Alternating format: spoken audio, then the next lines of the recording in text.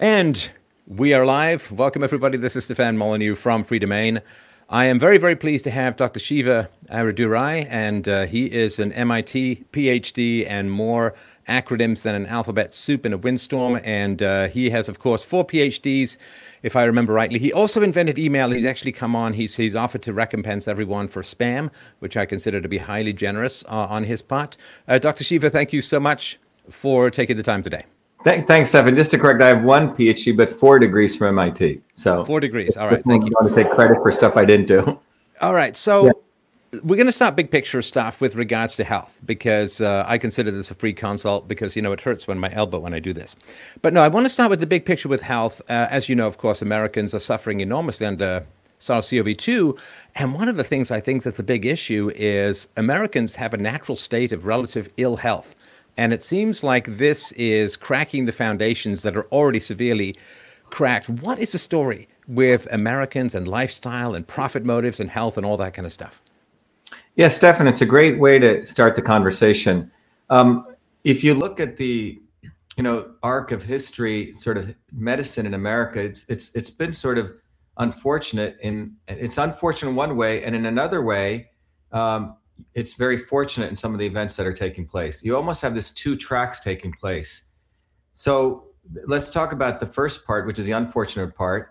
And that really begins with the consolidation of the scientific establishment, the creation of big medicine, big pharma, and big insurance. And the turning point of all of that, in my view, I mean, you can go to various points, but really all of that occurred in 1970, when you had it started with essentially the Mansfield Amendment in science, which was a set of an act that was passed, a set of amendments, which basically in the late 60s, early 70s, which moved large amounts of funding to political institutions like the NIH and the National Science Foundation. So what happened was, if you look prior to that, and if you look at it prior to the history of sort of science and innovation in the United States, it was always occurring by hobbyists, right? It was occurring on the edges, which was what made America significantly an amazing country, was because you look at the founders of the country, these guys were children of the Enlightenment, right? They studied science and engineering, and they had an appreciation, particularly for innovation. The founders of the country really created the patent laws, right, to support innovation. So anyway, you have that whole journey. And around starting in 1940s, after World War II, with essentially the consolidation of this scientific establishment, which began post-Manhattan Project, post-Sputnik, the goal was, out of fear, the goal was we needed to bring everything centralized. And so in 1970, up until that point, the military, which had a massive budget, and it used to take a very small slice of that budget, which was still a lot of money, and sort of just throw it everywhere. So you had guys doing wacky stuff, really cool stuff. Some people were doing number theory and cryptography and topology and places, just went there. And these guys they didn't have to fight for grant money because they were good. They got this money and no one ever thought about it. But at late 1960, 70, during the height of the Vietnam War, as was ending, it was decided that we would not fund any of this basic sciences research unless it was for weaponry. So a lot of that money got moved to these highly political organizations. So that was one important trend that was taking place. So the consolidation, or the beginning of sort of the end of real science. 1940s, the reason I gave that date was when Vannevar Bush, the president of MIT, spun out Raytheon. And David Noble, one of the profound giants in the history of science, said that's when really real scientific research started ending, because you had all this public money which started going to the military-industrial academic complex, and that's who Raytheon represented, what Vannevar Bush created. So between the 40s to the 70s, you had the creation of big science, and concomitant with that, if you remember, 1970s is when big insurance companies, big pharma companies, and big hospitals started coming together to lobby government. And then as that process went forward, you had the creation of something like the Safe Harbor Act in the late 90s, in the early 2000, which allowed the creation of GPOs, group purchasing organizations, and PBMs. A lot of people don't know about these, but if you look at hospitals, let's say you and I were hospital administrators, we owned our own hospital. the equipment we bought in that hospital, be it ventilators, catheters, insulin, whatever it was, we used to pay, let's say $10 for a bedpan, and I paid $10. And all of the hospital administrators said, hey, look, why are we all paying $10? Why don't we come together and group purchase? So GPOs were created. Now, initially, these GPOs served the hospitals because they lowered the price from $10 maybe to $5. And eventually, these GPOs were controlling so much of the supply chain. They said, wait a minute, we're going to flip the model. We're going to not give 10 to 5. We'll give 10 to 8 or 10 to 7, and we'll give a little kickback to you. You and I. It was legalized corruption, and that legalized corruption was allowed by the Safe Harbor Act, which was supported by Congress. So you had big academia being created, big science, and now you had big hospitals, and they created these in-between guys called GPOs on the in-house side and PBMs, which control the supply chain to 3 or 4 major, like Walgreens. So you had middlemen who didn't do anything, Stefan, but essentially owned the supply chain contracts. And then you had essentially big pharmaceutical companies, which basically recognize that there was profit in sickness. And pharmaceutical advertising was allowed, right? You start advertising industry, basically there was a time that it wasn't allowed. And so you have big hospitals, big pharma, and big academia, big scientific establishment. And that's what we're witnessing right now. We'll talk more about that. But what we're seeing is a total convergence of those 3 entities, which don't give a damn about people's health, because it's not really about public health. This is about making enormous amount of profit. And the reason that's being motivated right now, when I finished my PhD at MIT in 2003, I had created a technology which could model molecular pathways on the computer. The reason that one of the motivations of that was we were recognizing in biology that biology had become dysfunctional, that biologists were looking at the parts, right? So you get a Nobel Prize if you understood how 2 proteins interacted. You could win a big Nobel Prize for that. But the notion of interconnecting those parts and understanding the body as a system was not part of the biologist's repertoire. So what was happening in biology was when the genome project ended, we found out we only had 20,000 genes. We don't have 100,000, a million genes. And in fact, we have the same number of genes as a worm.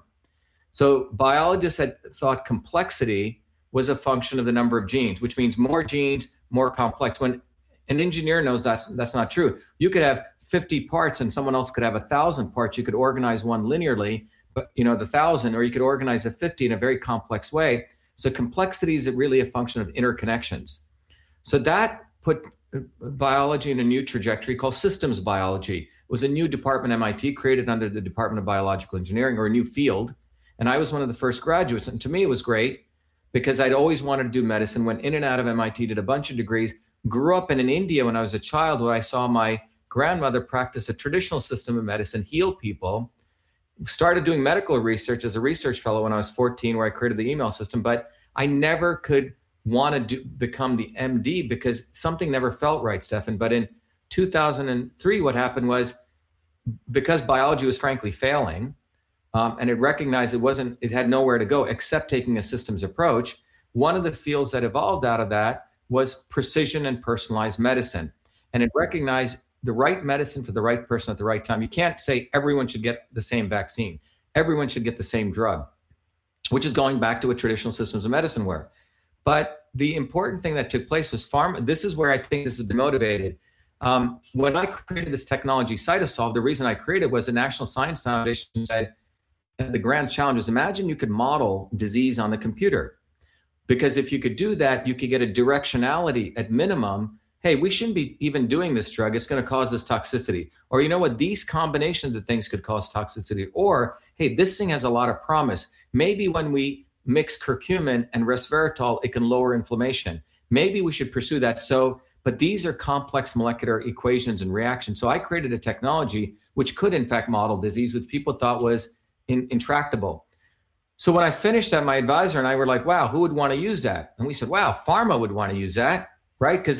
And the reason we said that was when we had done the data analysis, pharma was since the 1980s, they've been tanking. They've been failing. And there's a very great research paper I'm just finishing up. It shows how the entire pharmaceutical engine, this is where Bill Gates and Hillary Clinton and Gavi will talk about this. They're really the front end marketing personnel for this, because what's happened is it's a multi-trillion-dollar industry globally, pharmaceuticals.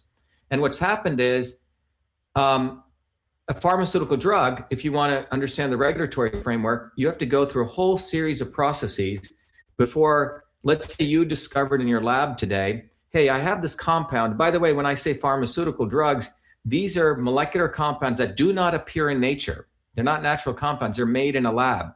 And today we have about 30,000 of these compounds in what are called these libraries. There could be more, but let's say around 30,000.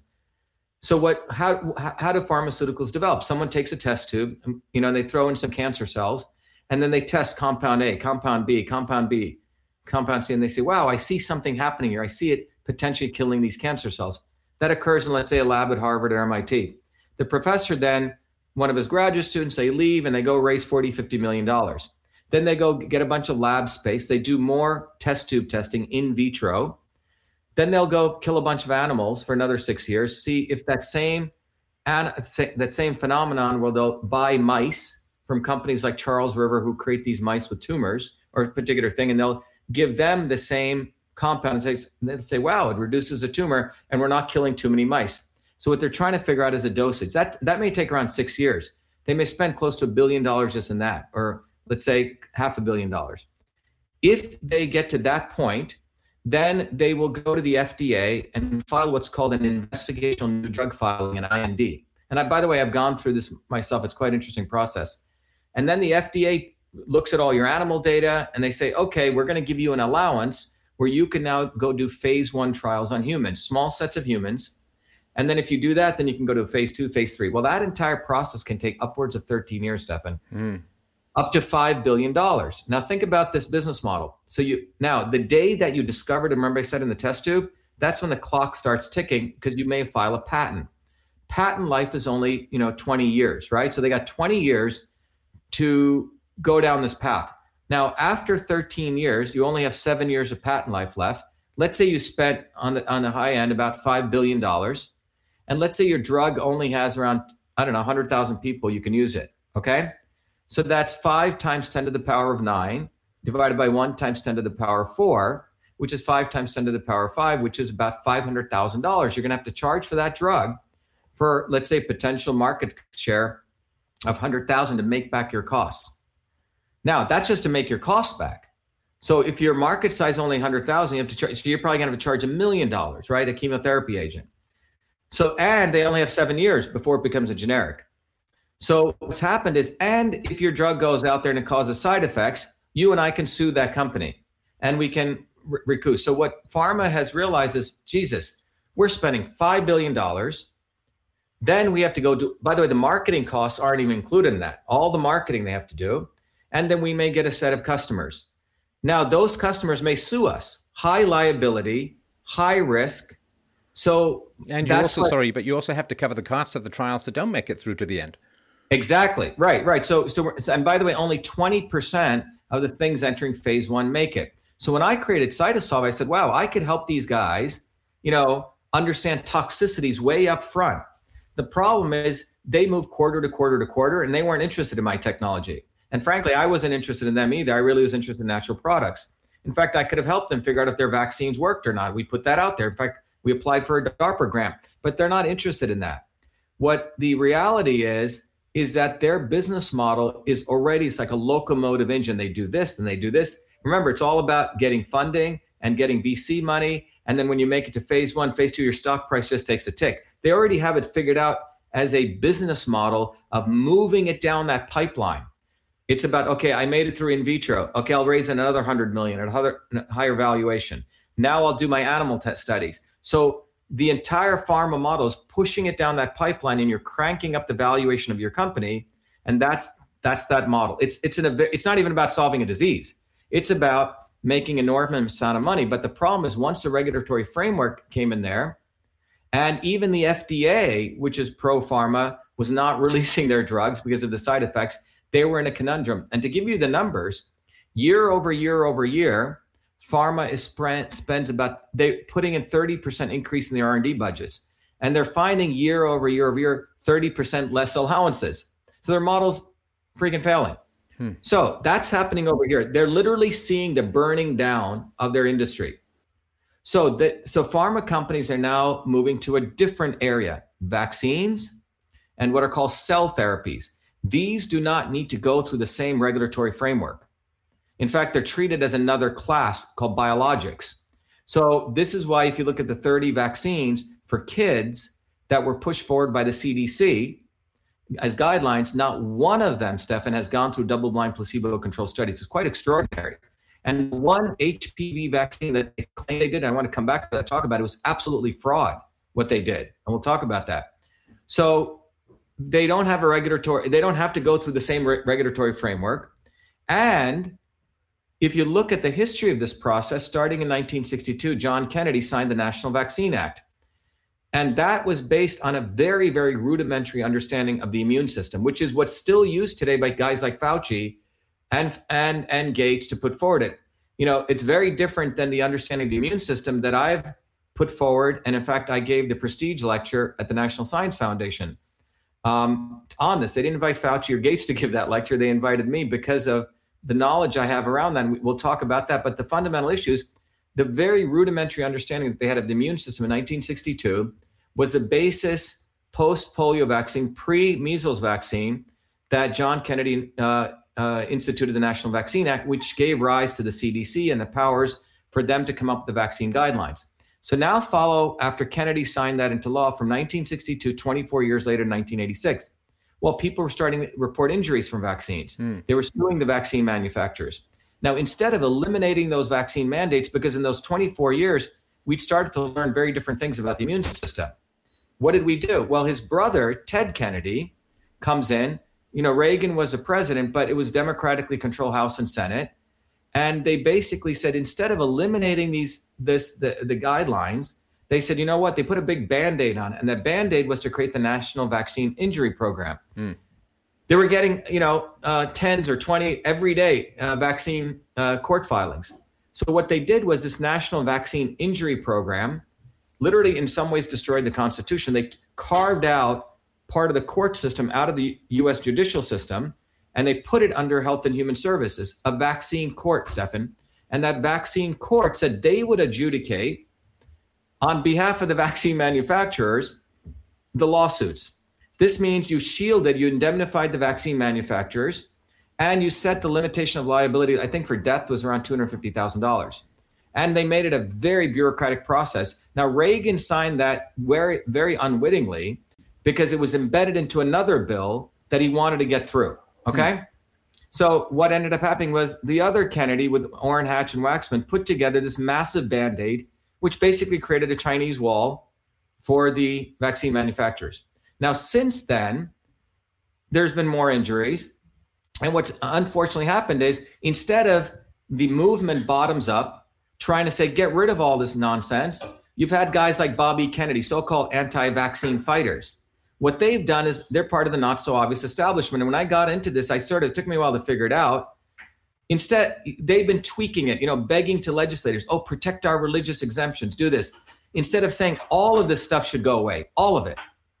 And what's interesting is who has been behind when you come back to now the big pharma, the big academia, and the big hospital establishment, that triumvirate, centered and founded by something very, very powerful, 3 foundations, 2 at least, and 1 more recently, the Gates Foundation and the Clinton Global Initiative, both together with the WHO, CDC, UNICEF, all these other people we didn't ever elect, okay? Together, the Gates Foundation created what's called Gavi, Vaccine Alliance. And if you look at their consortium, it's vaccine manufacturers, UNICEF, World Bank, and they funded that to about $1 billion. And so the Clinton Global Initiative and the Gates Foundation are sort of the 2 doppelgangers, sort of the twins in this, are part of this with a whole consortium. And the goal is they're really the frontsmen for big pharma. They're the frontsmen pushing, and when you actually work out the numbers, they're basically carving out the different vaccines, and they have the pharma consortium behind them. And what's their business model? Let's just look at it from pure their quote unquote entrepreneurial business model. This is the goal. Pharma is crashing. They're saying, wow, I create a drug, I only have 200,000, a million people who have cardiac disease, whatever, or 300 million. Imagine if I could create a product that everyone had to take, right? That's like the biggest business opportunity, right? Email was one of them, but you couldn't make money off that because I couldn't patent it at the time. But imagine if everyone had to breathe air and you had to charge for that. So imagine if we could get everyone having to get a vaccine. So, well, it's a replacement for the carbon tax, or at least a supplement to it, I suppose, because everybody uses energy. Exactly. Yeah. And so what's fascinating is the people who support the mass immunization of everyone are the same people who support the carbon tax nonsense. I did this video exposing the Paris Accords, which is out there. But if you look at those two, and in fact, if someone supports this and they don't do this, or they do this and not this one, they're probably the not so obvious establishment. Okay. So, because, they play both sides. So for example, you have a Bobby Kennedy who attacks Bill Gates, but on the other hand, is mum on Hillary Clinton, in fact, endorsed her 3 times. He is he's against vaccines, but is pro-climate change. So we have the not so obvious establishment sort of being a chameleon to try to manipulate activists at the bottom. So if we look at this, where does all of this come from? If you look at the history of Big Pharma, they're enormously successful at amazing PR and marketing, and amazing.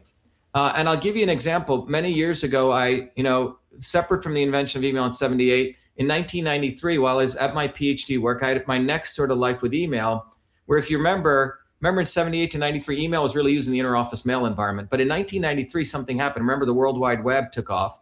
We created that GUI front end, and email moved to the web as a consumer application. Well, the White House was getting tons of inbound email in 1993, and they didn't know how to handle it. It was email overload, and the White House sponsored a competition, an AI competition, where there are technologies which could automatically read the content of the president's email and categorize it so we respond. Anyway, I ended up winning that contest in the middle of my PhD, left MIT, and I started a company to analyze email for customer service. It could be used for understanding marketing, et cetera. But one of my leads was Burson Marsteller. Burson Marsteller, if you look at them, is one of the number 1 PR agencies in the world. Large corporations call them in for crisis management. When there's a crisis, like let's say Toyota has to do a recall, they bring these guys in to massage the public. Well, so I was meeting one of the senior VPs. We went out to dinner, and I said, tell me one of your greatest things, because they were interested in using our technology to watch email so they could see a crisis emerging from our analytics. So he said, well, I was called in to help Eli Lilly. I'm the guy who saved Prozac. I go, really? I said, what did you do? He goes, well, Eli Lilly's stock was tanking. People were stopping to take Prozac because of side effects. And so I said, what did you do? He goes, well, first of all, I rebranded themselves. I forgot what their branding was. Like, it was something like they were a drug company. He changed it to like, we help the world. Okay, number 1.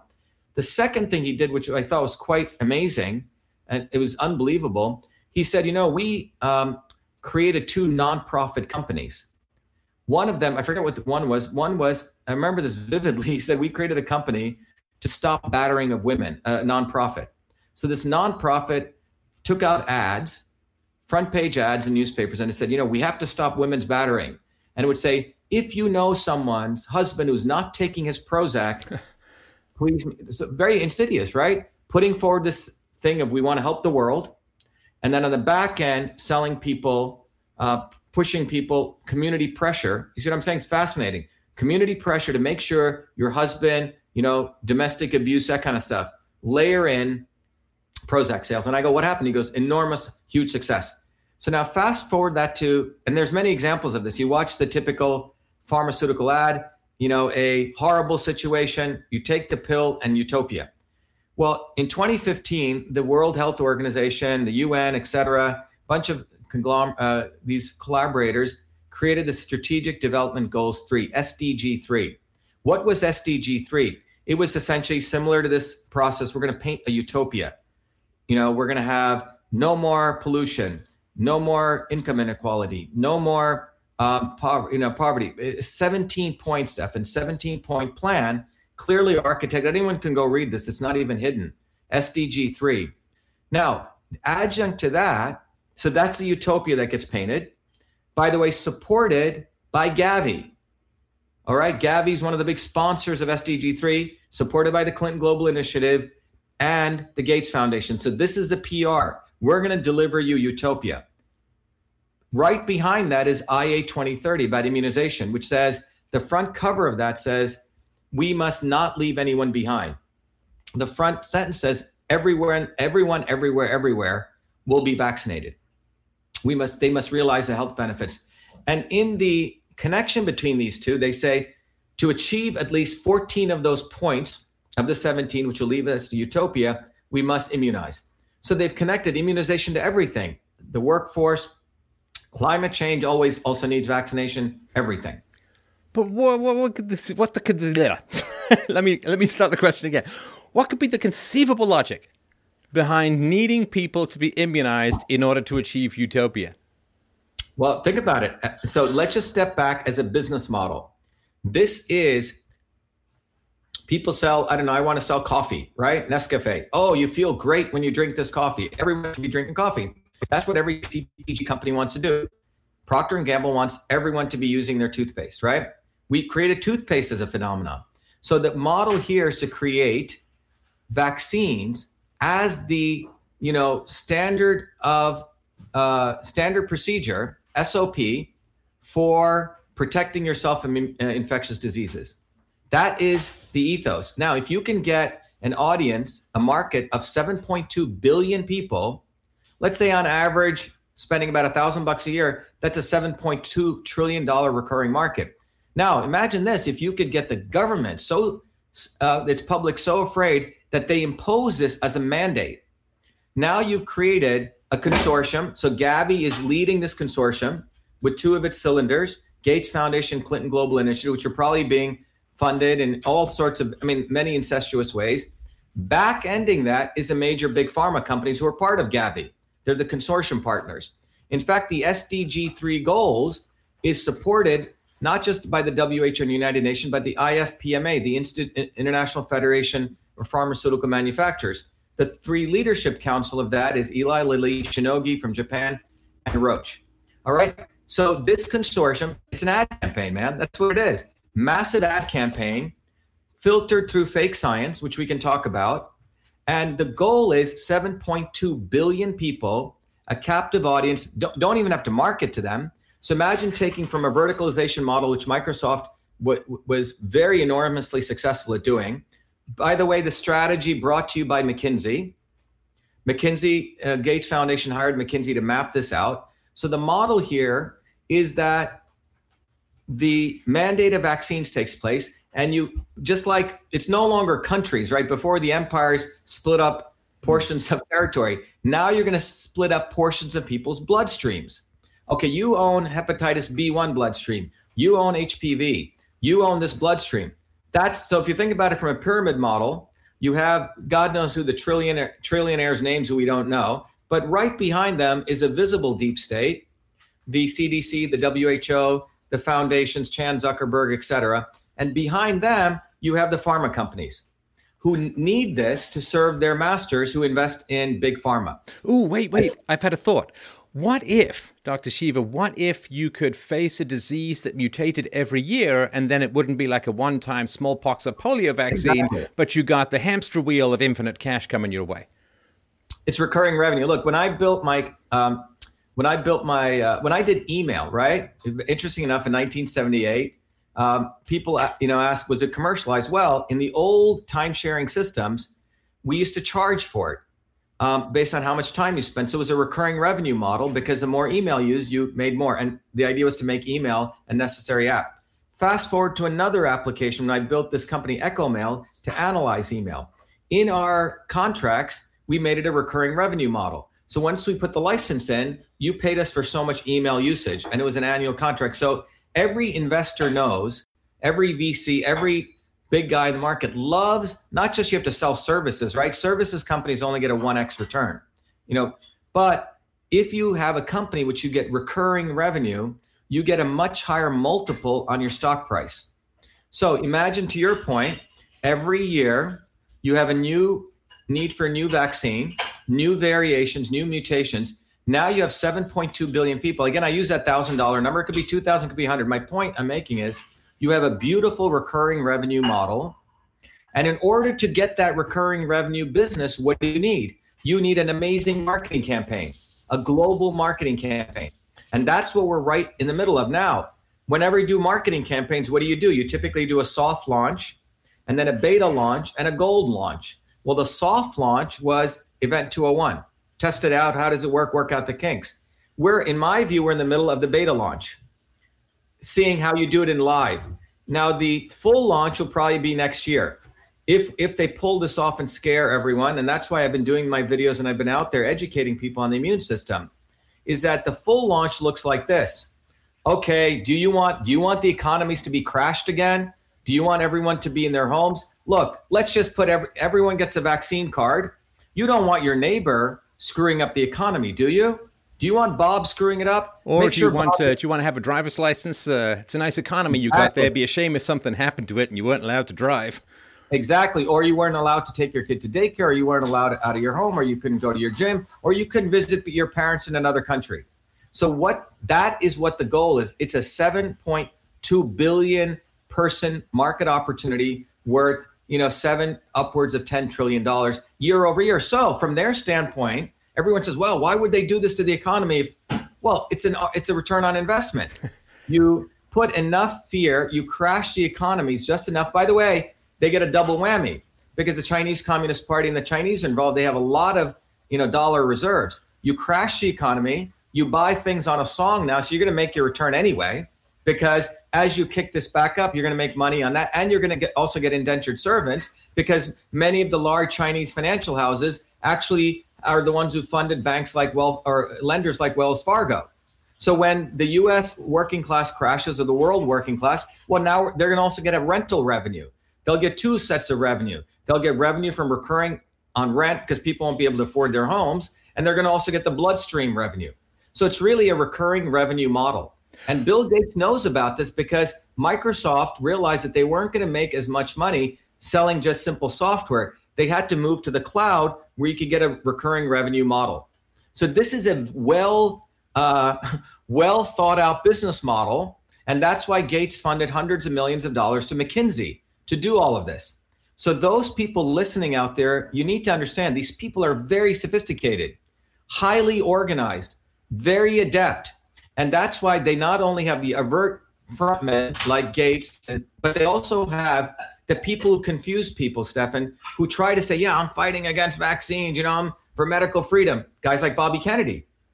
He hasn't done jack for vaccines. He's misled the movement. And when I got involved in this movement about, I've been in the health thing forever, right? Studying health systems, immune system. When I came into it, I said, something doesn't smell right. You're basically telling everyone should get the same vaccines. There's no vaccine safety assessment standards. But I said the only way out of it, we have to build a bottoms-up militant revolutionary movement, not this negotiating with legislators. That's what these nonprofits were doing. They take money from these poor moms who are afraid. Everyone was giving money to Children's Defense Fund and these guys like Big Tree, right, who are starting to want to build his own media thing. But they didn't understand the fundamental issue, that this is so fundamental, we have to have an uprising bottoms up. So I led one of the big movements in New Jersey, which I said, screw this negotiating with these corrupt legislators. Let's march on the streets. They were so afraid they didn't pass the bill. They didn't even bring it up. That was January 6th, 13th, Stefan. And that's right after that is when you see the coronavirus start coming. It wasn't accidental that we saw all this dissension taking place globally. In Hong Kong, millions of people protesting. In Wuhan, anti-pollution protests, not anti-CO2, pollution protests. In France, Venezuela, India, a populist leader gets reelected. The United States, Trump. In the midst of all this anti-establishment commotion is when we impose this thing called a quote unquote a pandemic.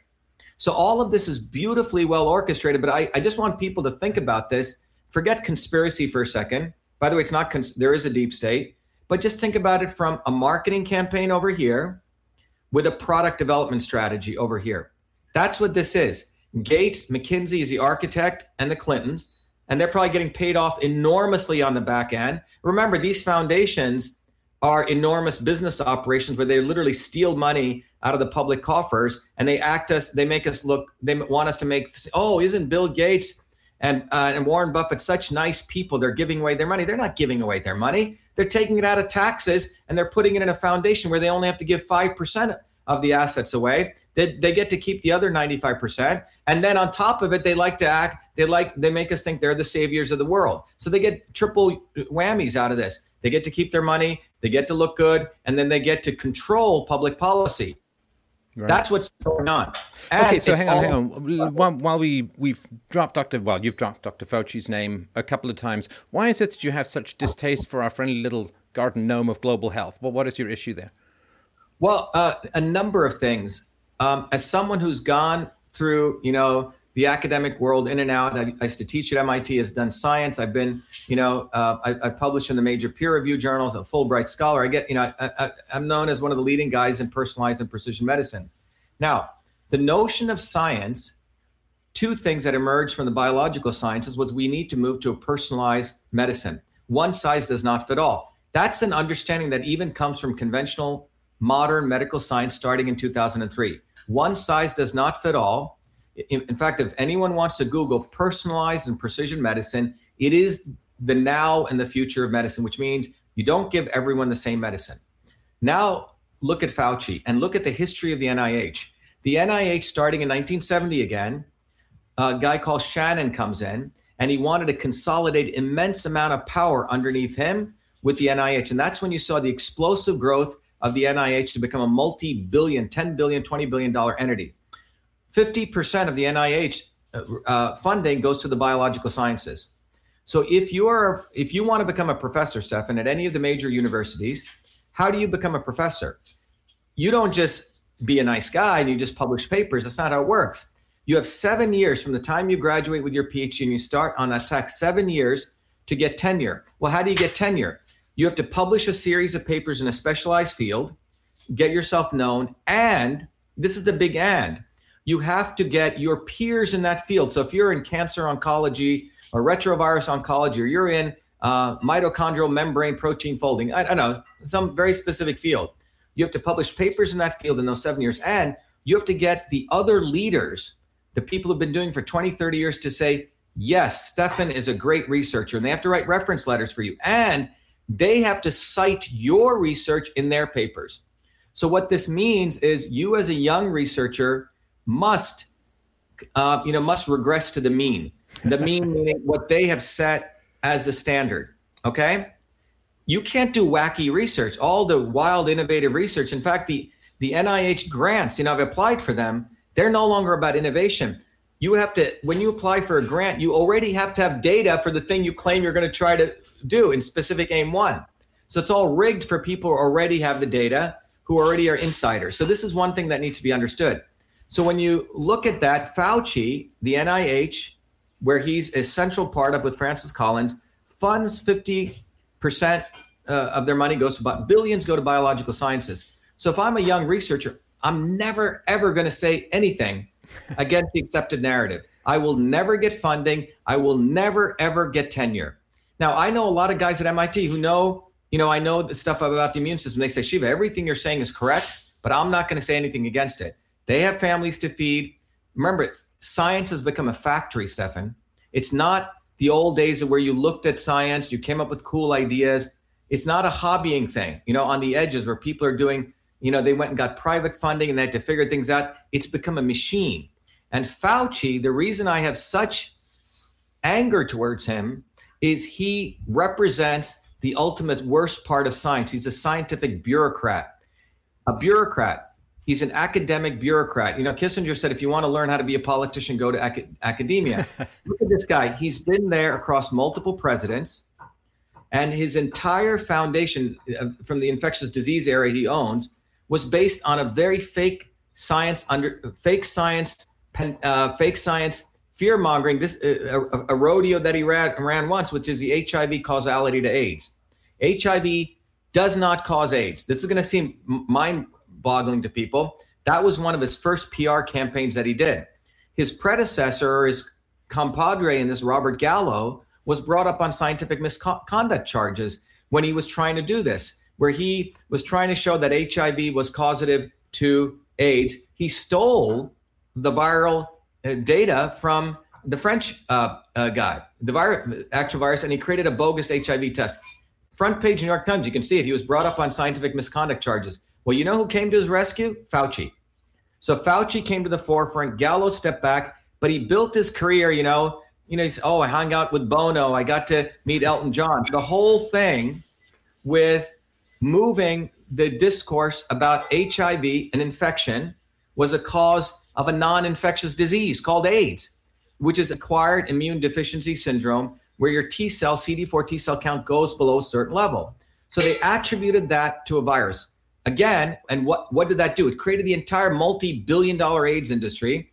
It resurrected a drug which was never working called AZT off the market to an off-label use for AIDS, which, by the way, killed a lot of people. The reality is, I think 60% of Zambia has HIV. They're not dying. And one of the people that really exposed this was a real scientist, Peter Duesberg. Peter, one of the earliest tenured professors at Berkeley, one of the earliest people to get into the National Academy of Sciences, a multi-NIH grantee, a grant award winner. He said, wait a minute, this causal relationship doesn't fulfill Koch's postulates. What are Koch's postulates? It's the foundations of virology, for which Robert Koch was honored. He won a Nobel Prize. And Koch's postulates go like this. If you're the district attorney, you want to pin the crime on this virus or bacteria, you got to show at least four things. One, if you have someone with the disease, let's say scurvy, by way of example, and you want to show this virus causes scurvy, you have to find an abundance, not like one little virus, because everyone has one virus of something, an abundance of that virus in that person who has scurvy, step one. Then you have to be able to culture that virus in a test tube or a petri dish. Step three, you have to be able to take that virus, inject it into an animal, a host, and show that that animal also experiences the same disease state of that original. And then you have to be able to culture that back from that animal. Now, HIV never fulfilled Koch's postulates, and this is what Duesberg brought up. And to give you an idea how serious this is and how real it is, Stefan, when I was at MIT, I had read Duesberg's work back in 1993, and it all made sense to me because, and I'll come back to that. But Fauci built his career on that. I remember taking John Essigman's class. John is one of the leading toxicologists in the world, an amazing professor. And John, in our class on systems biology, we got to viruses. And John was talking about viruses, virus infections, blah, blah, blah, blah, blah. And we were talking about the AIDS virus. And I was in the back of the room, around 40 graduate PhD students, very smart people. And I said, John, is it not true that HIV doesn't cause AIDS? Okay. The entire class comes to a complete silence. Now, because it was that was a narrative. Now, this is at MIT, the number one institute in biological engineering. Now, John Essigman was very honest. He said, what Shiva is bringing up is a very good point. He's bringing up Peter Duesberg's work that HIV's relationship to AIDS does not fulfill Koch's postulates. And then John Essigman also went on to say, and John's a tenured professor at MIT, he said, I know Peter. He's a very well-respected scientist. But what happened to Peter Duesberg was they vilified him, they attacked him, they marginalized him. Peter stopped getting any of his NIH grants. So who was behind all this? Fauci.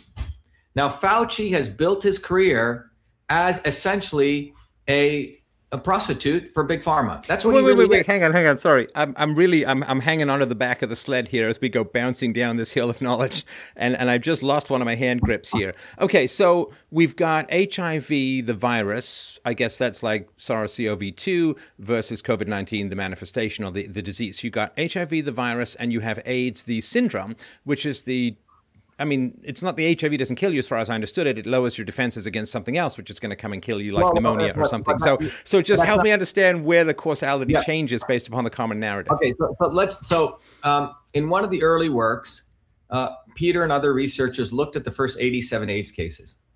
Remember, they always, if you ever see how they write it, HIV/AIDS, just look at how it's branded, HIV/AIDS, HIV or AIDS. And I remember my sister's an MD. When I found out about this, I said, hey, this is not true. She goes, oh, you're crazy, blah, blah, blah. Now, 15 years later, she says, you're absolutely right. It's AIDS-related disease. Let's get down to the specifics. What is AIDS? What is AIDS? It's a term used to describe a condition in your body, in your adaptive system. Remember, you have the innate system, which is all the macrophages in your body that react when you first get hit with some type of pathogen in your gut, bacteria in your eyes, etc. That's your early stage immune system. There's another part of your immune system called your late stage immune system, the adaptive immune system, which are sharpshooters. And those are controlled by T cells and B cells, respectively. They create an antibody for that pathogen. Okay. So the thesis here is, you have lower T cell counts below a certain level. And when you have that, you have acquired immune deficiency syndrome called AIDS. Okay. Now, is that clear? So your T cell count, so that means your adaptive system is compromised. Well, how did that happen? How do you get there? Well, HIV caused that. That was what the thesis was. When you actually go look at the first 87 AIDS cases, by the way, CDC statistics are horrible. You notice that most of those people had AIDS had all sorts of other viruses in them, Stefan. They have CMV, But everyone has viruses in them all the time.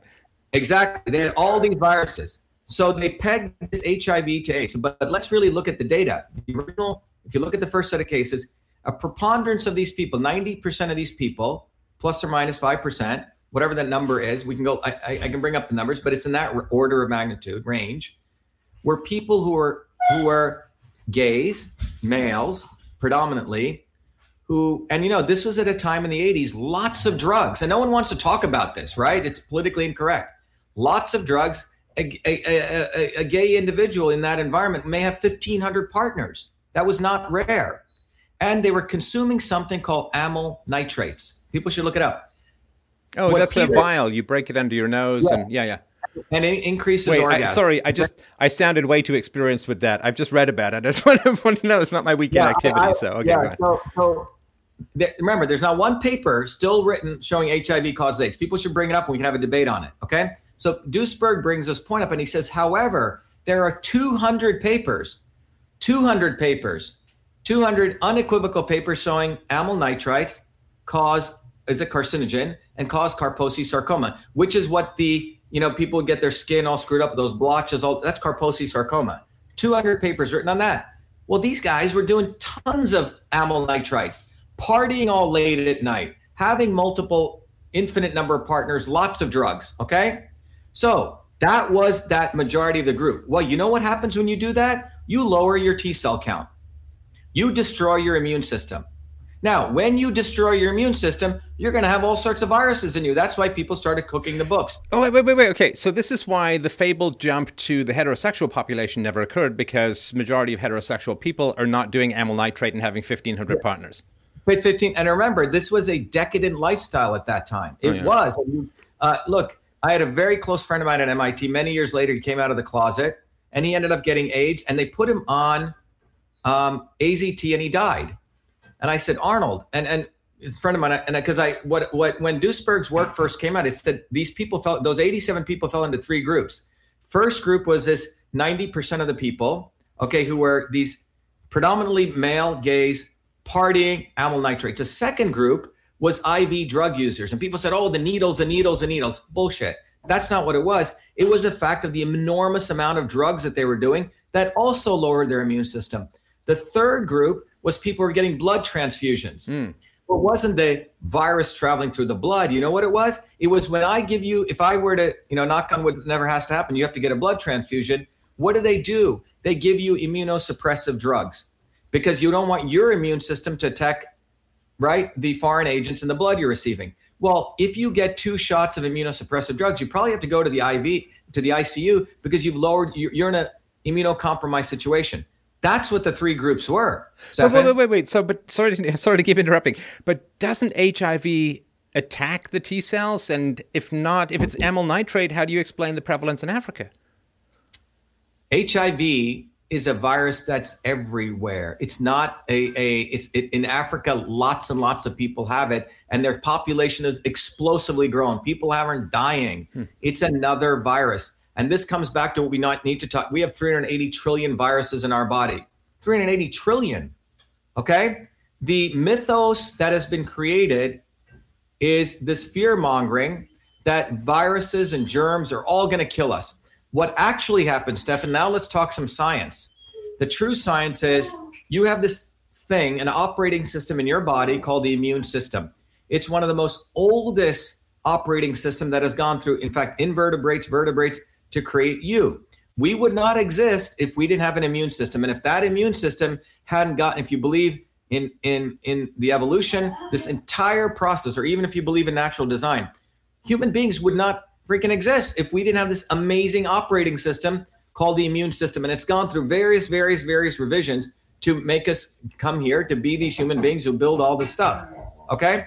That immune system, the way it interacts with the outer world is to live in coexistence with it. When a pathogen attacks you and hurts you, it is not the pathogen that's destroying you. So everyone needs to get the science here. The science that is assumed by the fake news media and is promoted, unfortunately, by MDs who are not well trained at all. They don't learn this in medical school. They learn maybe the innate and the adaptive. They don't learn about the microbiome. They don't learn the following. If you ask a typical MD, what does the virus do to you? How does it work with Ebola? Well, the virus enters and it destroys your heart tissue. That's what you'll hear, right? And you start bleeding from inside out. Or the virus will attach your epithelial and you're going to start getting edema. Well, that's not what happens. This is what actually happens. Virus comes in. Your innate system, which is all the things in your skin, your eyes, your throat, first interacts with it. Your macrophages, neutrophils. Now, if your body is reasonably strong, you may have a sniffle, this. That's why in a family, 5, 10 people, the wife may get the cold and others don't. Depends on the stage of the immune system. So if you're in that condition, based on your stage of your innate immune system, you battle it. Maybe you get some sneezing, coughing, a little bit of fever, and you're done. Now, if that system doesn't work, you have what's called the interferon system, which is another amazing system, which upregulates all these different kinds of cytokines, which further protect your body. Okay, hang on. Upregulate cytokines. Please break that out for me just a little. Yeah, my PhD work was on what's called the interferon system. So just stepping back, remember I said in 1962, they had a very nascent understanding of the immune system. So in 1962, the understanding of the immune system was the following. You had 2 boxes. One box was called the innate immune system, which was everything I described, the early stage infantry, the Marines, when you get hit with the virus, they just start shooting everywhere. The secondary part of that system was called the adaptive immune system, which means it was very specific. It was like Navy SEAL sharpshooters. For that particular virus, it would create what was called an antibody using the T cells and the B cells. All right? Now, that was basically the understanding of the immune system. And part of this understanding is, in order to create, to mimic immunity, we're going to put a vaccine in you, which will be a pale shadow of the actual virus coming in, like the measles virus. We're going to kill it a little bit, and we're going to force your body, right, to create those antibodies, to create what's called immunity. Now, the problem is the vaccines weren't working when they just gave the deadened form of the virus. The body wasn't creating that inflammatory response. They said, shoot, let's start adding other things. And what did they add? A little bit of aluminum, some mercury, some other stuff to create that. So that the goal of that was for your body to create this inflammatory response to create the antibodies, okay? But that entire understanding was just based on these 2-box model of the immune system. When I gave my, the Distinguished Prestige lecture at the Science Foundation, the reason they asked me to do this is because when you take a modern systems biology approach, you realize there's many other boxes, Stefan. There's a gut microbiome, which is essential to a strong immune system, the balance of all these amazing microbes, 60 trillion of them. And then we also have viruses, the 380 trillion viruses. They're not our enemies, they work together. And then we have the connection between our gut to our brain, the neural system. But in between all of this is a very powerful system called the interferon system. The interferon system was also discovered around the 50s, a lot of work done by the Japanese, which showed it's a missing link that interconnects a lot of these systems. That when you get a virus, guess what your body does? It actually turns on another set of chemicals called cytokines. These cytokines are used to not only, they're used to interfere with the viral replication process. So what's a virus trying to do? It comes in, it's sort of non-existent until it interacts with you. It wants to use your own cell machinery to replicate itself. The goal here is to stop viral replication. That's what you don't want, because when it gets bigger and bigger, then you get sicker, et cetera. So how do you stop viral replication is the key, right? When you really look at a virus, now go back to the HIV/AIDS issue that I'm bringing up. So if your immune system is compromised, what actually happens? Well, remember I told you have the interferon system. I mean, you have all these different subsystems. So it's like you got a nice V6 engine working with all your pistons working. Now imagine what happens if you're consuming tons of amyl nitrates, or for that matter, tons of sugar in your diet. What does sugar do? Sugar turns on candida. Candida creates gliotoxins. Well, those basically suppress your macrophages in your early stage immune system, and the others knock out your T cells. Well, now what do you have left? It's like I've tied both arms. You've tied both arms behind my back, and now you're coming at me, and I'm going to kick at you crazy, right? In fact, I'm not going to kick at you just a little bit. I'm going to go violently crazy using my legs, and I may actually harm other people in my way. Right. So when you knock out some of these subsystems, which are part of a beautiful choreography, which all turn on and they modulate, it's called immunomodulation. Immunomodulation is where, like an orchestra conductor, all these instruments come to life. They modulate the virus, and you don't have this massive, a hyper response. But if you suppress some of these, Stefan, you've tied the arms, so now your legs are kicking. In this case, the cytokines, not just the interferon, others go and attack not only the virus particles, but also attack the tissues where those virus particles are in. So let me walk you. Oh, this is the storm that I hear talked about. Is that right? Yes. Okay. Yeah. So let's walk you through this carefully. I have virus, coronavirus, flu, whatever. I sneeze on you. Well, it goes through your respiratory channels. It goes down your nose, and it goes down into your lungs. And it comes into one of your structures in your lungs, a very small structure. It's called the alveoli. Well, the alveoli is surrounded by epithelial cells, and I'm giving you sort of the shortened version of it. And inside of that alveoli, you have macrophages in the mucus, which is the innate immune system. And so what happens is when that virus lands, in the best case, your macrophages go attack that virus and they blow it up. Okay, they stop, even it's consumed, it's taken out. If that doesn't occur, the virus will then attempt to replicate itself. And that replication process, if that proceeds, it's going to hurt you. But if in the case to stop that replication, first the macrophages attack, then your body produces the interferon response. It recruits other T cells, and all of this stuff you don't even know about. That's why many people are asymptomatic. This is all happening. Well, what actually supports this process is a healthy, working immune system. That's the discussion we need to talk about if we truly care about public health. Well, who is actually being affected? Who got affected by AIDS? Who was it affected? People who freaking took amyl nitrates, people who are IV drug users, and people who are getting blood transfusions where their immune systems are suppressed. When I was out in Hawaii, I remember reading Duisberg's work on this, and the woman I was staying with was the mother of a friend of mine, and she had gotten AIDS. And after I read this book, I said, wow, can I ask you a personal question? He goes, sure. So I said, you're not gay, because you didn't do that. Clearly you don't look like you got blood transfusion. I said, I must assume that you were a heavy drug user. She goes, Shiva, I was a serious heroin addict for 7 years. Okay. So she fell into one of those three groups, right? And she's the one, and she healed herself through really boosting up her immune system, had to go to Canada, got some very interesting treatments. The point is, it suppressed immune systems. Let's go to this COVID fear-mongering nonsense here. Who are the people who are actually dying? First, we don't really know, because there is a political and a economic interest to brand everyone as COVID-19. And the WHO created two codes. Remember, the WHO creates the diagnostic codes, which, by the way, they charge for. It's a very interesting business model they have. So they created two codes for COVID-19, as I understand. They may have created three, but it's definitely two. One was you were actually labeled as having COVID-19 through a test. Well, what was that test? It's a PCR test, polymerase chain reaction. Well, what does that mean?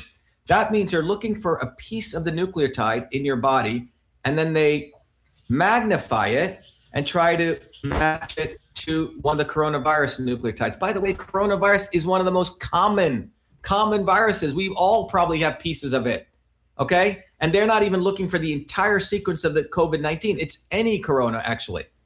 And even Carrie Mullis, the people who created PCR, will tell you... Wait. Hang on.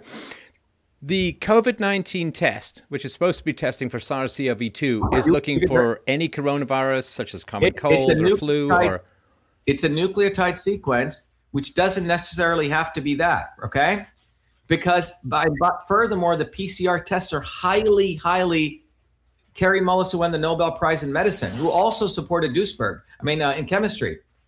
Amazing scientist. Carrie said the PCR test isn't even quantitative, it's qualitative. It's a qualitative test. Like binary. Okay. It's not quantitative, it's qualitative. It's a guesstimate that's made. That's one code that the WHO has. The second code they had as well is sort of looks like COVID. So when people are coming to these hospitals and they're branding them into one of those two codes, in fact, I was privy to a letter that the CDC sent to hospital administrators. A very good friend of mine who's a pediatrician shared. The letter basically is incentivizing hospital administrators to conflate one and the other. That's what's going on. So, Stefan, we don't really know what the numerator is. And I dare ask any one of these people, including Cuomo, to put all of this data in the cloud so I and other professionals can review it. And you don't have to put the names. You can follow HIPAA guidelines. Give the pre-existing conditions of these people. We had just a very close friend of ours who was a big smoker, friend of ours husband, big smoker, always would get pneumonia, had multiple incidents of going to the hospital and getting intubated. Well, he was just COVID-19. Let's say, God forbid, something happens to him. What are they going to brand him as? COVID-19 death? Or forget the fact that he ate horribly, was 40, 50 pounds overweight, was a smoker. That'll be forgotten. So that's what people need to understand. We have created, remember, because of big hospitals, because of the big academia, because of big pharma, these three people have colluded in a beautiful way to create this fear mongering. But hospitals also get paid extra for these diagnoses as well. So there's a financial, this is, I think, one of the reasons why New York circled back and said, I think we found a whole lot more for COVID-19 patients now that there's money dangling from the sky. There's money dangling, and you have to understand that the ventilator companies, remember I talked about the GPOs? Every hospital supply goes through a group purchasing organization. The hospital administrators get a kickback. I've spoken to, when we launched this petition, Fire Fauci, nearly 3,000 medical doctors have signed that. This is not because MDs are realizing, before they thought they were top of the food chain, they're realizing, you know what? This COVID-19 quote unquote crisis has diminished them to become frontline medical workers who get treated like crap, or they're realizing they're basically part of the machine. They're really not any better than the other hospital line nurses who they used to actually step on. So that's a phenomenon that's occurred. But the bottom line is no one knows what the numerator is. And furthermore, the denominator is probably massive, okay? It's, this is a virus. There's many viruses that we get. Now, we can start talking about bioweaponry, was it created, etc. My point is this. Whether it's a bioweapon or not, it comes down to this fundamental issue. What do we do to support the immune system? That's the fundamental question. And how does the immune system work? So I've got one idea. How about you don't stay inside and away from the sun? That's just one thing I'm going to toss out there for funsies. That's one. Let me give you something even more powerful. I just did a video on this. Something even more powerful than that. Forget even foods. I can talk about supplements. Let's talk about something even more powerful. You know what that is? Social interactions. The number one reason, there's been a longevity study done many years ago. The number one reason, when they looked at many, many cultures, they wanted to figure out why people live long. The number one reason, Stefan, was the top. Here are the top three reasons. And the top three did not include food. You know what the number one was? Social interactions. We're social animals. We're dogs, not cats. We need each other desperately. Health is communal activity. Well, you can you can see dogs, you don't give a dog enough. Anyone, you can destroy someone. You can actually destroy someone. By way of example, I was brought up here, but there are sometimes Indians, Indians have this arranged marriage model. It's very interesting stuff that's not talked about. Indians, after they emigrate here, some of them still want to maintain connection to their culture. They'll go back to India and get back in an arranged marriage. They'll find some woman in a village. Poor woman has a huge social community. Bring her out of that. Bring her to the United States. They're married. And the husband goes to work, and she's now stuck in a little suburb with no friends. So many suicides. These people, we just had another close friend of mine. His wife had depression 40 years ago. Very extroverted person, completely well for the last 40 years. She just relapsed into massive depression because she can't go to the Y. She can't play bridge. She's lost all of her connection. There are a set of people who need those social connections. I would argue most of us, and if you don't have that, the research by Stephen Cole, by the way, there's a 1988 landmark study which clearly showed that lack of social isolation would lead to detriment worse than high blood pressure, worse than obesity, and worse than even smoking. You might as well start smoking, okay? If it gets you friends, if you have a cigarette and you have friends, you're better off. Right. But that's been scientifically shown. And then at the molecular systems level, the work of Stephen Cole with humans and macaque monkeys, socially isolating them, at the gene expression level, it's shown that your body will upregulate genes which are inflammatory, and it'll downregulate, which means suppress genes which cause antiviral activity. So think about that. So social isolation leads to viral infection and cancer and a number of other diseases. And I'm sorry, I just wanted to interrupt as well. I've noticed that, the left often has this goal of getting you deplatformed, of getting your reputation so shattered that you're socially isolated. To me, this has always struck me as a kind of biological attack. It's an attack upon your immune system. It's an attack upon your very health, because reputation and social gatherings, they're very, very important to us. Yeah, so it's really the old model of some religions had, guilt and shame, right? So you guilt and shame somebody, and that's how you destroy them. So the goal is to guilt and shame people. And part of that guilt and shame, that's what we're seeing. We're seeing people with masks, people without masks. And what's fascinating for me to observe is, I'm running for U.S. Senate, as you know. We ran last year against a fake Indian. This year, we're running against both the GOP establishment and the Democratic Party on the Republican ticket. But we have to collect 20,000 signatures to get on the ballot, and we actually do it by hand. We have an amazing network of volunteers who love us. We have huge friendships. We're very close. We actually go collect. The other sort of cheaters, the 3 lawyers I'm running against, they hire people to collect their signatures. We've never seen them out there. We go out there and collect signatures, Stefan. What's fascinating is we will go to working class neighborhoods in Central Mass. Plumbers, electricians, they don't care about this nonsense because they know it's bullshit. They come out and sign. Where we go to Cambridge, all these educated elites, people wearing ventilators, ski masks, although, it's wild. You see the actual difference with common sense folks who can appreciate what's going on, and really people are the vulnerable elites. As my friend Dick Lindzen used to say, when he talks about the climate change, people fall for that. But that's what we've seen here. We've seen the fact that getting back to Fauci, if you truly cared about public health, he's not making one comment. Let's take the really bad people. When I sent the letter to President Trump, I said, one of the groups of those people are the people with serious crisis situation. They're about to go on ventilators, and we know there's only a 10 to 15% chance they're going to survive. Well, what are they doing with those people? Well, here's a person, supposedly COVID, whatever it is, doesn't matter. They're in a crisis situation, which means their lungs are filling up with water, edema, fluid. And so that little alveoli, one of those alveoli, let's say, has fluid in it. It's half filled. And let's just take simple physics, simple Boyle's law. You have a structure which has a certain volume, and now it has less volume. Well, the pressure is going to increase. So now you're putting these ventilators are not just oxygen. They're actually pumping air, pressure. So what are you going to do? So the edema is taking place in the lungs. And what is that? It's caused by the cytokine storm. Your body is in a reflexive, overreactive stage. It's eating away at its own tissues in some sense. And then now you're putting more pressure in. And there's a beautiful paper I shared, which really shows how the high pressure ventilation exacerbates that. So that's why you're basically, one of those doctors was saying that you're basically drowning people in their own fluid. The solution to that has been shown over and over and over again in multiple studies is high dose, therapeutic dose vitamin C. So cheap. It's not $100,000. I don't know how much these ventilators cost, $3,500. It's probably pennies on the dollar. Well, and you don't need an expert to administer it. And you don't need an expert. High dose. I told, when I wrote to the president, I said 100 grams over 24 hours. Even if you take a less dose, which is, by the way, in the literature, 10 grams to 15 grams over 6 hours, what do you find? Why is vitamin C powerful? Well, first of all, it eats up reactive oxygen species, which is an antioxidant.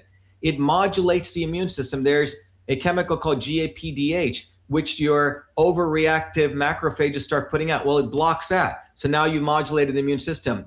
It stops viral replication, and you've supported that. And it inhibits NF-kappa beta, which really causes inflammation. So it's a 4-part thing. And what are you going to lose? Why aren't they doing it? Stefan, I had one of the large newspaper reporters call me. She goes, Shiva, can you tell me why you're recommending IV vitamins? I had a long talk. She says, everything you're saying makes so much sense. I take care of my health. I take vitamins. I said, are you going to publish anything I said? She goes, I probably won't be able to because my editor will stop it. And I said, isn't that unfortunate? But that's because the ads from the pharmaceutical industries own the media. Exactly. So you have a situation where none of these people like Fauci care a damn about public health. What he cares about is whether he creates his legacy of winning some medal, whether he does the bidding. Look, he's on the leadership council of the Gates Foundation, They created a plan called the Global Vaccine Plan. He's on their leadership council. Okay. So we didn't elect him on that. So this guy is an institutionalized creature who knows how to manipulate people. That's how you survive in academia. I mean, academia is totally I'm not talking about science. Academics make it by total manipulation. They spend 90% of their time how to get this graduate student, how to write this grant, how to phrase things. They're the masters of fraud. Okay. Well, and the whole peer review system is utterly garbage. I mean, the replication crisis is hitting it's even hitting physics, which used to be it's already hit the social sciences, it's hit psychology. The replication crisis is huge in science. And then when we criticize this, we're considered to be like medieval, superstitious, anti-science people. It's like, I'm very pro-science. I'm anti-government programs like pseudoscience. Well, if they also revere Einstein didn't publish one paper peer review. Right. His last paper he submitted to, I think, Physical Letters. They said, Dr. Einstein, we want to send it to peer review. He goes, what are you talking about?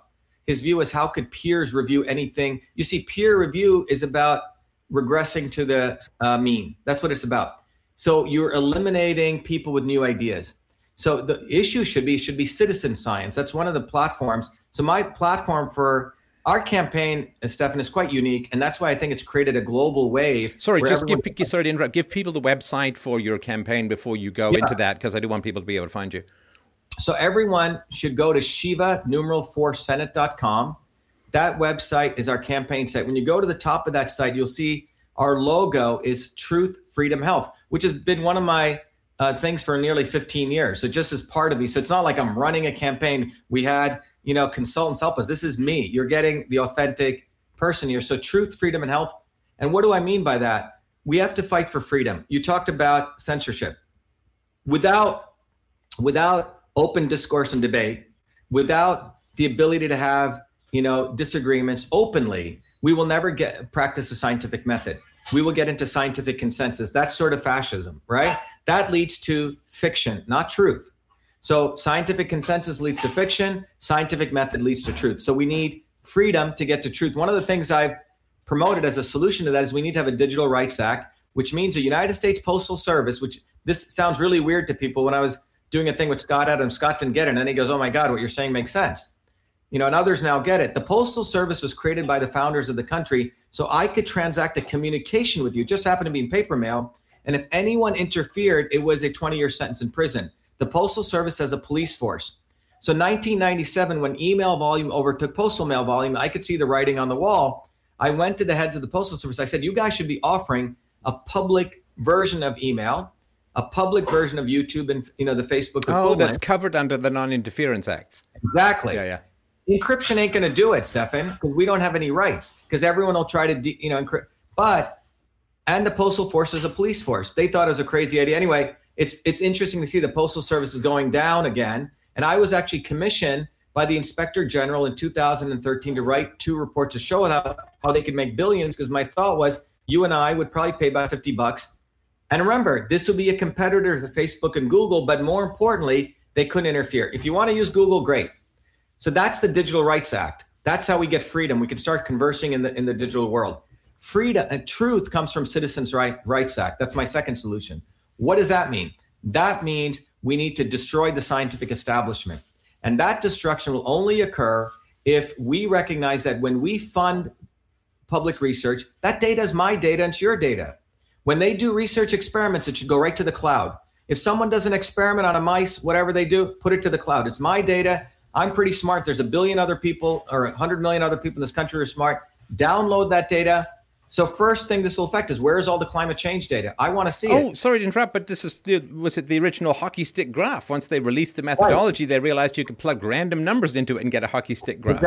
Exactly. So the issue is we need to go to citizen science. We need to take the power away from the academics, Because remember, in the Indian caste system, the academics were the Brahmins, the scribes, and that's what we've created. Fauci is really a quote unquote a Brahmin, okay? Who's a scribe who advises the king, in this case, the politician. He's always there, right? Presidents come and go, this guy's always there. They shouldn't allow these guys to be in there this long. In fact, we should eliminate tenure. Tenure should be taken away. Let these guys teach and then go back and work. Well, tenure, of course, was originally to keep people who had unpopular opinions from getting fired. Now, all it means is that people with unpopular opinions will never be hired. Exactly. The third part of this is on the health side. We need to decentralize medicine to the edges. The health can only emerge from the relation between me and the healer, because the body is such a freaking complex system. To mandate medicine top down is a concept of a depersonalized view of the body. Whereas modern medicine is realizing one size does not fit all. So when you look at a guy like Fauci, he's practicing everything which is anti-human, anti-medicine. Number one, he's practicing exclusivity. A small cult of people are going to decide. Second thing, he's practicing centralization of authority. A few set of people. Opacity. How are all these decisions being made? The other piece of it is it's all about depersonalization, treating everyone like a lump. And based on that is why we're all locked up. Everyone is being treated the same, when the reality should be we should take the immunocompromised, give them high dose vitamin D, which creates cathelicidins, which are antimicrobial, give them high dosage vitamin A. And but by the way, those two are very few, no side effect solutions. Give them vitamin C. And for the rest of us, let's take around 5,000 to 10,000 IUs of vitamin D and A. And if you want to take other herbs, great, but we should be out there freaking working. This is total nonsense. And all of this is based on the imposition of fake science by Fauci. And he knows what he's doing.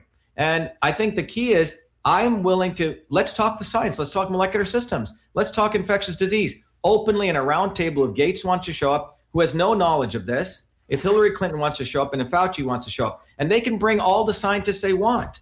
I'll take them all on. But the bottom line is that they are actively created this fear mongering on a fake science model, on the ignorance of people's understanding of the immune system.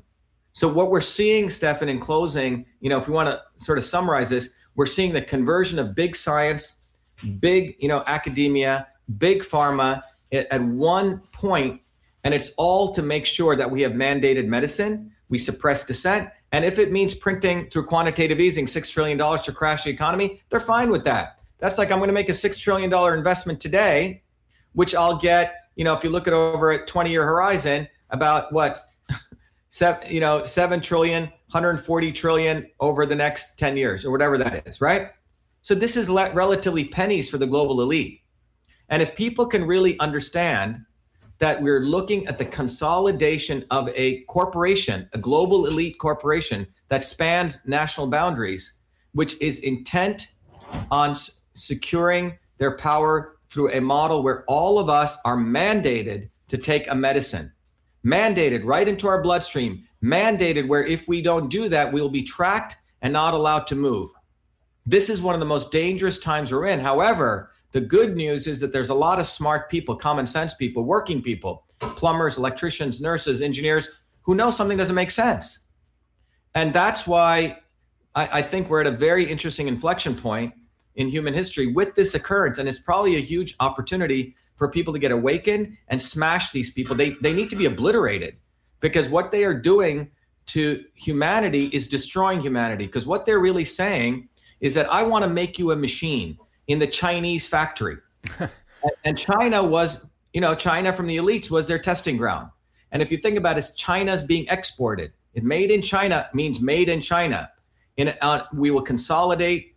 We will, create the Chinese Communist Party version of mandated state medicine, mandated state academia, mandated state media, which will deny. It doesn't matter what the truth is. It doesn't matter that a 14-year-old kid wrote all the code, the inbox, outbox, called it email, has a copyright, doesn't matter. The first thing they do, and it doesn't matter, my 4 degrees at MIT won't matter, right? Because when you go against them, they will attempt to attack you. And the only way out of this is to go viciously after them. That's the only way to win, Stefan. Uncompromisingly go after them. And that's the way we're going to win. And we also have to recognize that the establishment is always not the enemy. It's the not so obvious establishment. Those people that they put like the Bernie Sanders. So all you Bernie Sanders people listening out there, he sold out to Hillary Clinton. And all you people who think Bobby Kennedy is going to fight for your medical freedom, he endorsed Hillary Clinton. He attacks Gates. So people say, oh, Bobby attacks Gates. Well, you know what? He endorsed Hillary Clinton 3 times. There's nothing more to talk about, period. So the way we're going to win is to wake up and realize this movement's going to come bottoms up from working people like me and you and others, Stefan, who speak the truth, and it's going to be bottoms up. It's not going to be top down. Hollywood celebrities, we don't need you. The Kennedys, we don't need you. And it's going to be bottoms up. And when people get this, we're going to have a revolution like that. I'm telling you, if you look at history, and it won't have to even be violent, it'll be an awakening that says, wait a minute, this is my body.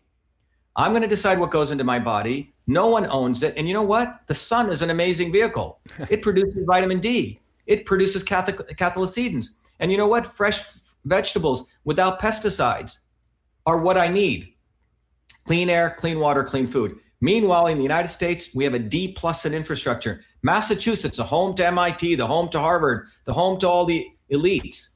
You know what they got by the American Society of Civil Engineers for infrastructure? An F-. 125 points out of 350. The third worst infrastructure, which means crumbling bridges, crumbling roads, crumbling water systems. Who the hell are these people like Elizabeth Warren, all these academic people? They have nothing. They should shut the hell up and talk about public health. You have no credibility. Nothing. So we need to understand that we need to stop paying so much respect to these people. They've lost all of our respect. F-. in infrastructure, Massachusetts. And Massachusetts got a D++ in the worst corruption. The 10th most corrupt state, the third most breaking infrastructure. And if you look at the history of infectious diseases, if we really want to talk about infectious diseases, you know how they've been solved? Not through vaccines or medical interventions, through infrastructure. Go back to the 1900s. 40 out of 100,000 people had infectious diseases, okay? It dropped down before the polio and measles vaccine to 1/2 out of 100,000. How did that occur? Vitamin A, nutrition, sanitation, refrigeration, elimination of child labor. And how did we get that? Well, in the late 1800s and early 1900s, there was a massive true working class movement, militant movements, and people said, hell no. And they knew that the bourgeois in this country, like the Franklin Delano Roosevelts, were part of the global elite. They're not going to give it to them. They went to the streets. They fought. That's how we got it. And after that, we had the Red Scare. All of those, organic workers were made to be communists, right? So they branded everyone as communist. That was part of this. That was part of the recognition that you don't want indigenous popular movements coming up. Populism. You had to brand them as something, Nazis or communists or whatever. But we need to understand that infectious diseases, a plumber and the sanitation worker did more for infectious diseases than any pharmacist or doctor. That's what actually happened. Now, if they truly care about infectious diseases, let's start by talking about how much pollution that's in the atmosphere and how much the Paris Accords allows China to pollute. Paris Accords allows China to go from 11 billion metric tons of carbon to 22 billion. That's why even the Chinese in China were protesting out on the streets, risking their lives.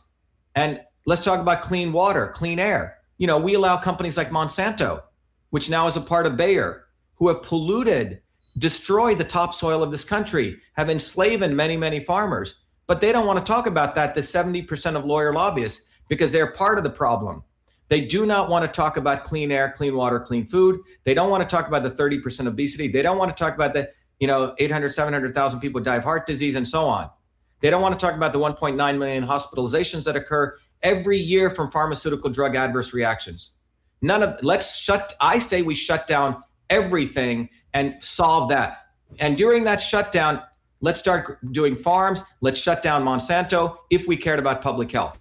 But that shutdown is not what I see. What I see is a shutdown to destroy the American worker, to seize people's assets and properties, and to basically destroy this economy on behalf of Bill Gates, Hillary Clinton, deep state, the WHO, the Chinese Communist Party, to basically seize power of not only the American worker, but the world everyday people. So we become a factory. We become automatons in a large factory, which is what China has done, and we lose our humanity. That's what this is about, Stefan. This is about freedom or slavery. This is not just about a freaking vaccine or a virus. This is about an important point in human history. And this has occurred over and over again, as we discussed. But I think we have an enormous opportunity, actually, to rise up and to reclaim our destiny as human beings. Well, I've said from the beginning that SARS-CoV-2 is doing a much better job of attacking our liberties than attacking our bodies, and that to me is the real, it's the body politic that is really succumbing to this horrible virus. Listen, I really, really appreciate your time. I really feel illuminated, educated, mind blown, and please go and check out Shiva for Senate. And thank you so much for your time. I'm sorry that we didn't get to people's questions. Perhaps we can lure you back on. Certainly this has been, quite a number of people watching this broadcast, so a great pleasure.